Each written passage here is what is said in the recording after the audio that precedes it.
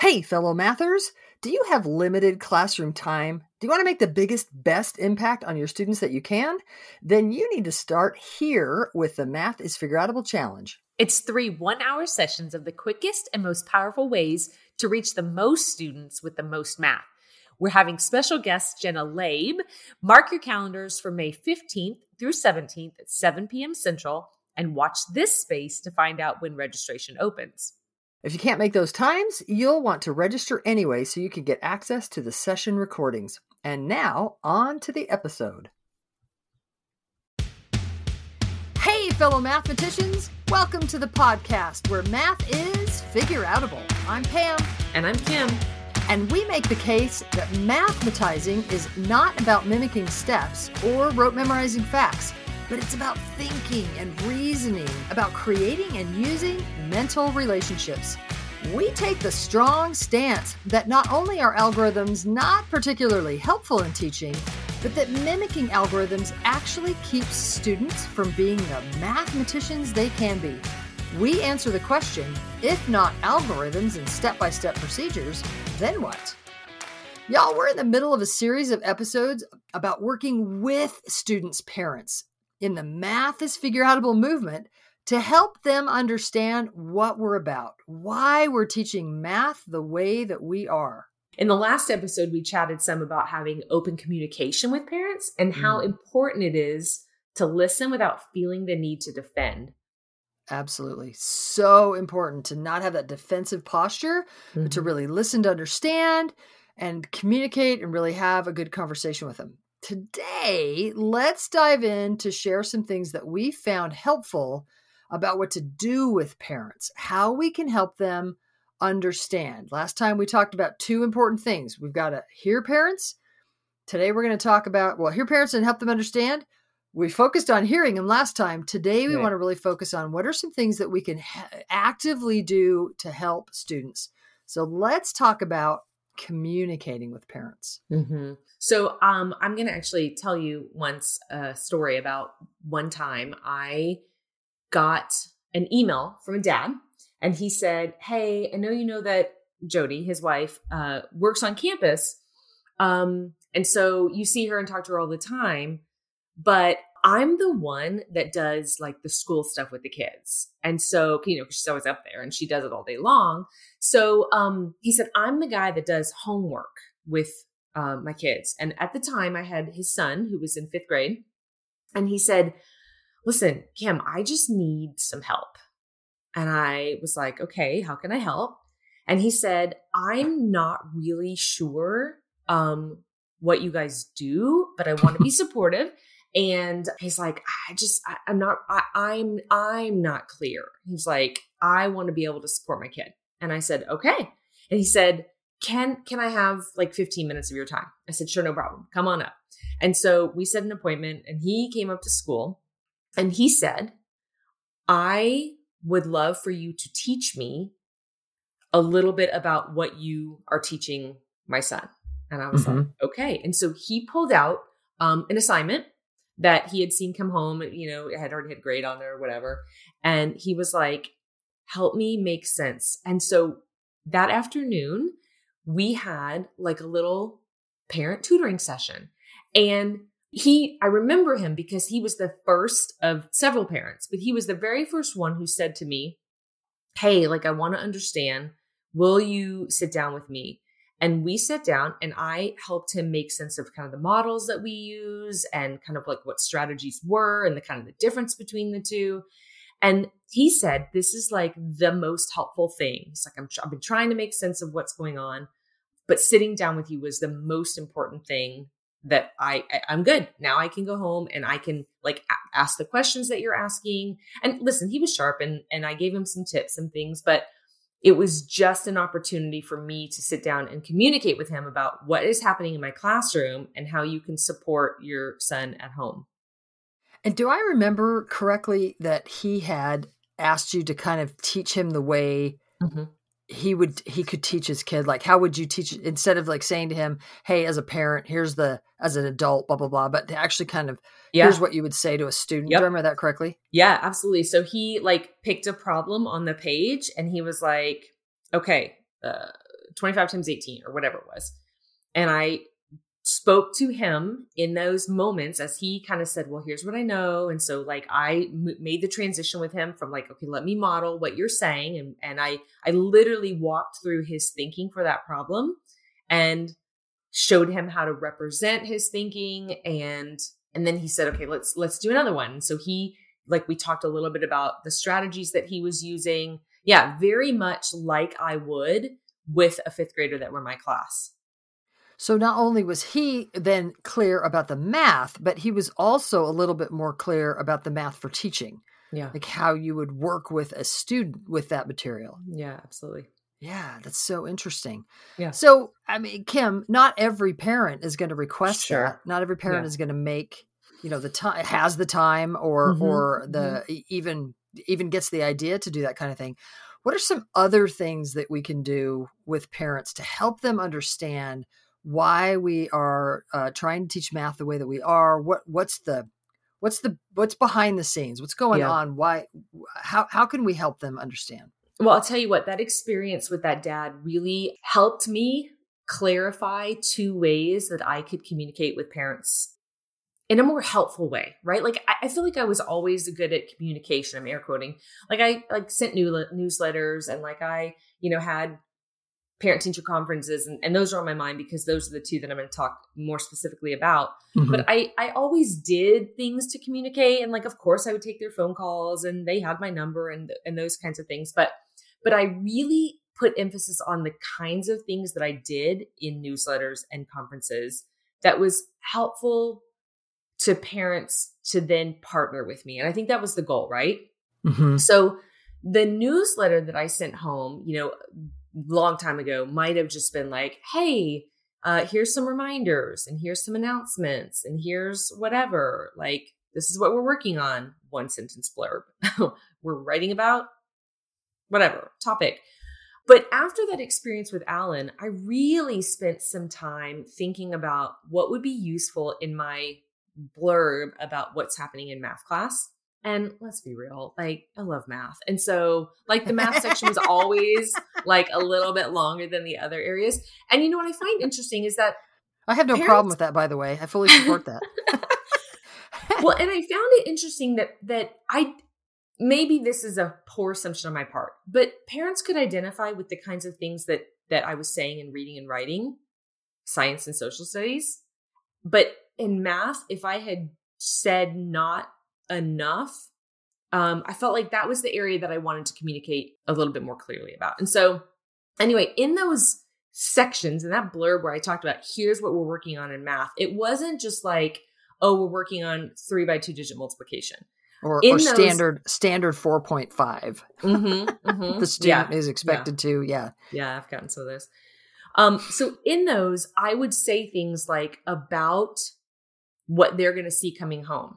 I would say things like, we are working on this particular strategy. And I would give like an example and I would represent an example. And then I kind of like walked through, your student might be saying this.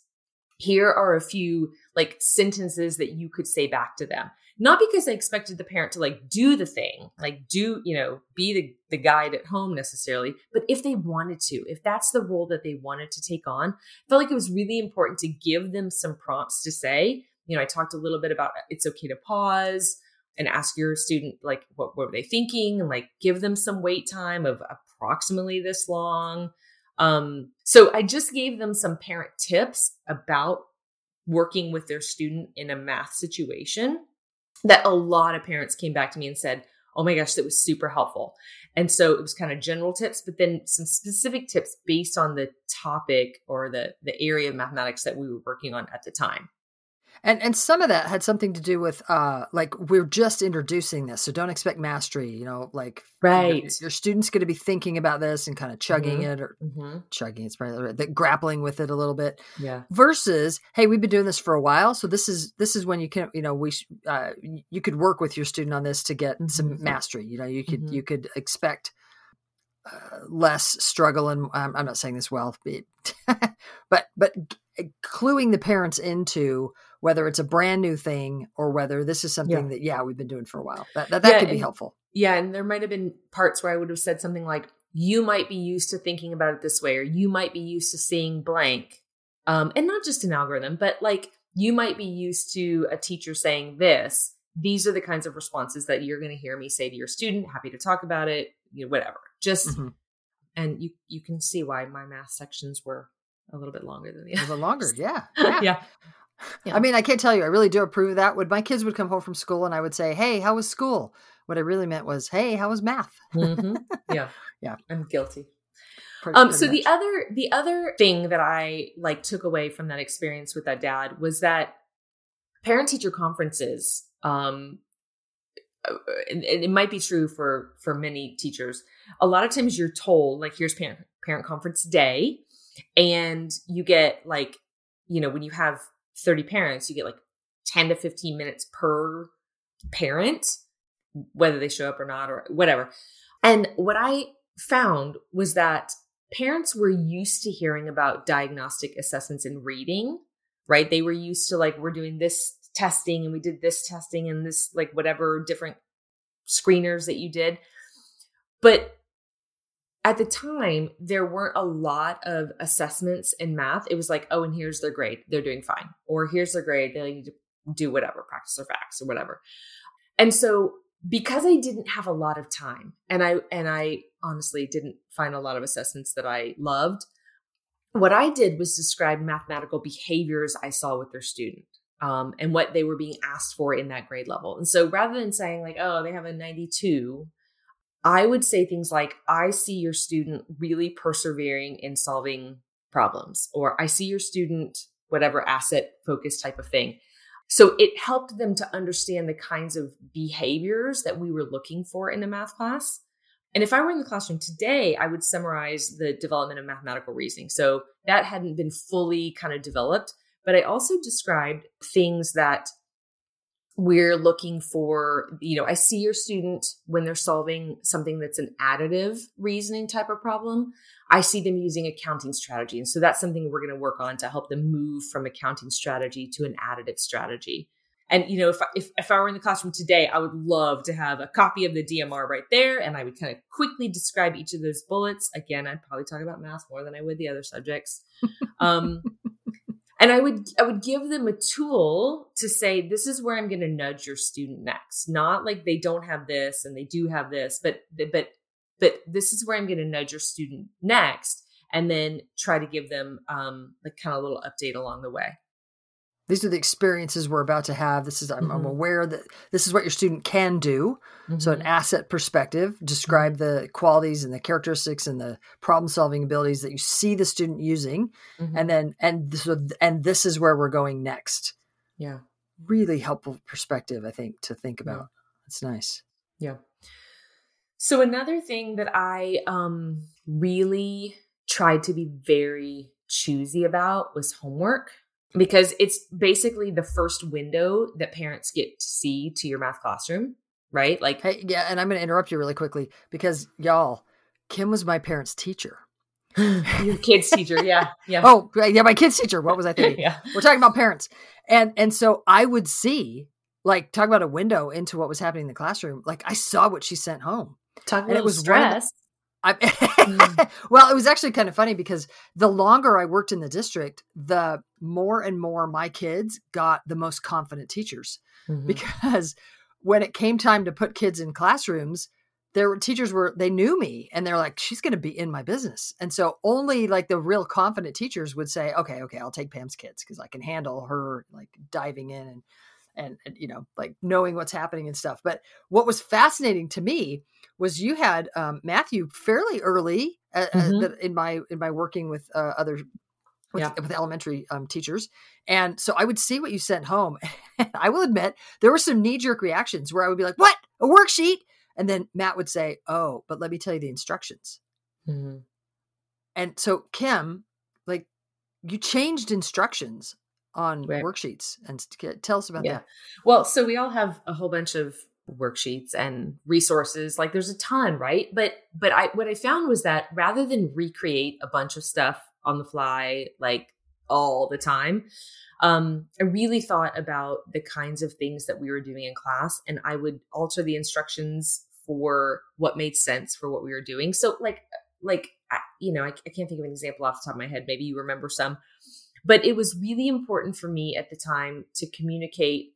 We're not about doing 30 problems a night, and we're not about practice everything until it's kill and drill and you got it down.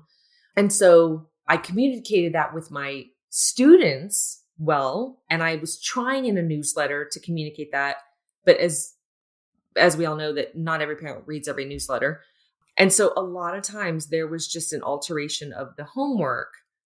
So for example, because you couldn't think you of have one? Okay. Yeah. So for example, that one came home that was like, I don't know, 20 problems on the page. And the instructions were to solve their favorite 5, but they had to tell why. And then, I don't remember exactly, but something like that. And then what were the 2 they didn't want to solve and why? And I think what was interesting to me was my first response was a little bit like, who changed this? Like, is this my kid being lazy, not solving them all? And so part of what was helpful for me as a parent was that you were clear with me. No, I'm going to send home homework that the instructions will change. So believe your kid. Like when, don't just whatever you might think when you see these altered instructions or whatever, but I may send home a worksheet that says, solve these particular problems that are circled. Right. Or I think one time you sent something home where some problems were circled and the instruction was, how are these all related? And how do you know? And how might one help you solve the other? And so these little tweaks in assignments turned it into not this crazy, like, let me just do a million problems of the same type over and over and over and over. But they were like, I'm going to ask you to think about, we're still solving problems. And in some cases, they were solving a lot of problems, but it was far more interesting. It was more open access. Kids could just solve the problems, but kids could also strategize, and they could actually like think and reason and come up with ways to decide which problems they were going to solve when and how they were related, etc. But you helped me as a parent understand your thinking behind that. Yeah. And I tried really hard to send homework home that didn't have a drastically different look than what parents were used to, right? It's not that I wouldn't invite questions. I'm all for the conversation, but I didn't try to send things home that I knew parents were going to say, I have no idea what you're talking about. And my student is not at a place where they're capable of doing this on their own. And so you're forcing me into the situation of helping them. And I feel ill-equipped to help them. Well, or even worse, what I hear you saying is that you didn't send home new material and expect the parent to become the teacher, right? To be the expert of, I'm now about to teach you new math that you've never seen before. And you should have the math for teaching knowledge to do that. Yeah. You didn't do that. You sent home stuff that the correct me if I'm wrong, but the students were fairly capable of doing. They'd had enough experience. You'd been there as the more knowledgeable other to help them progress and develop. And so that they had some confidence, and now you could send that thing home and the student wouldn't be so frustrated that the parent, had to dive in order to like teach new stuff or really save. I mean, they could join in. Some of this was interesting enough that could happen, but it wasn't about expecting the parent to be the teacher of new material. Yeah, absolutely. I can't think of a time where I would ever have taught something that day for the first time, introduced a new idea, and then said, oh, now go home and work on that tonight by yourself or with your mom and dad, like whoever. Yeah, because that puts parents in an interesting position and can cause a lot of confusion and frustration that then you have to sort of undo. And instead, we're sort of proactively suggesting that we're really not only thoughtful and purposeful about what you send home, but also how you communicate about what you're sending home. Yeah, yeah. So, and not just communicate, but over communicate as much as you possibly can, right? So this is what we did. This is what you're going to see. Explain it ahead of time so that you then don't have to be on the defense. Yeah, nice. All right. So some major ideas so far in our series on working with parents, not against parents, but with parents Listen to understand. That was in our last episode. If you didn't listen to it, check that out. And today, over communicate. Yeah. And I'll pipe in that we're going to ask you to be really choosy about the homework that you sent home so that it doesn't create a divide between students and parents. And parents and teachers. Yeah. Right. Nice. Right. Excellent. All right. In the next episode, you are going to love that we are going to tackle parent nights, how to make the most of them, how to create a parent night that is really going to be helpful for everybody involved. You are not going to want to miss that one. Bam! So if you want to learn more mathematics and refine your math teaching so that you and students are mathematizing more and more, then join the Math is Figureoutable movement and help us spread the word that math is figureoutable.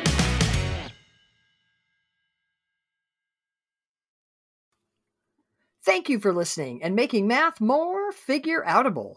Remember, we're going to be opening registration for the Math is Figureoutable Challenge soon. Mark your calendar from May 15th through 17th. You are not going to want to miss these free PD evenings where you'll learn 4 routines you need in your classroom that are naturally engaging and encourage students to think mathematically. And remember, if you can't make those times, registering gets you access to the recordings. Keep making math figureoutable.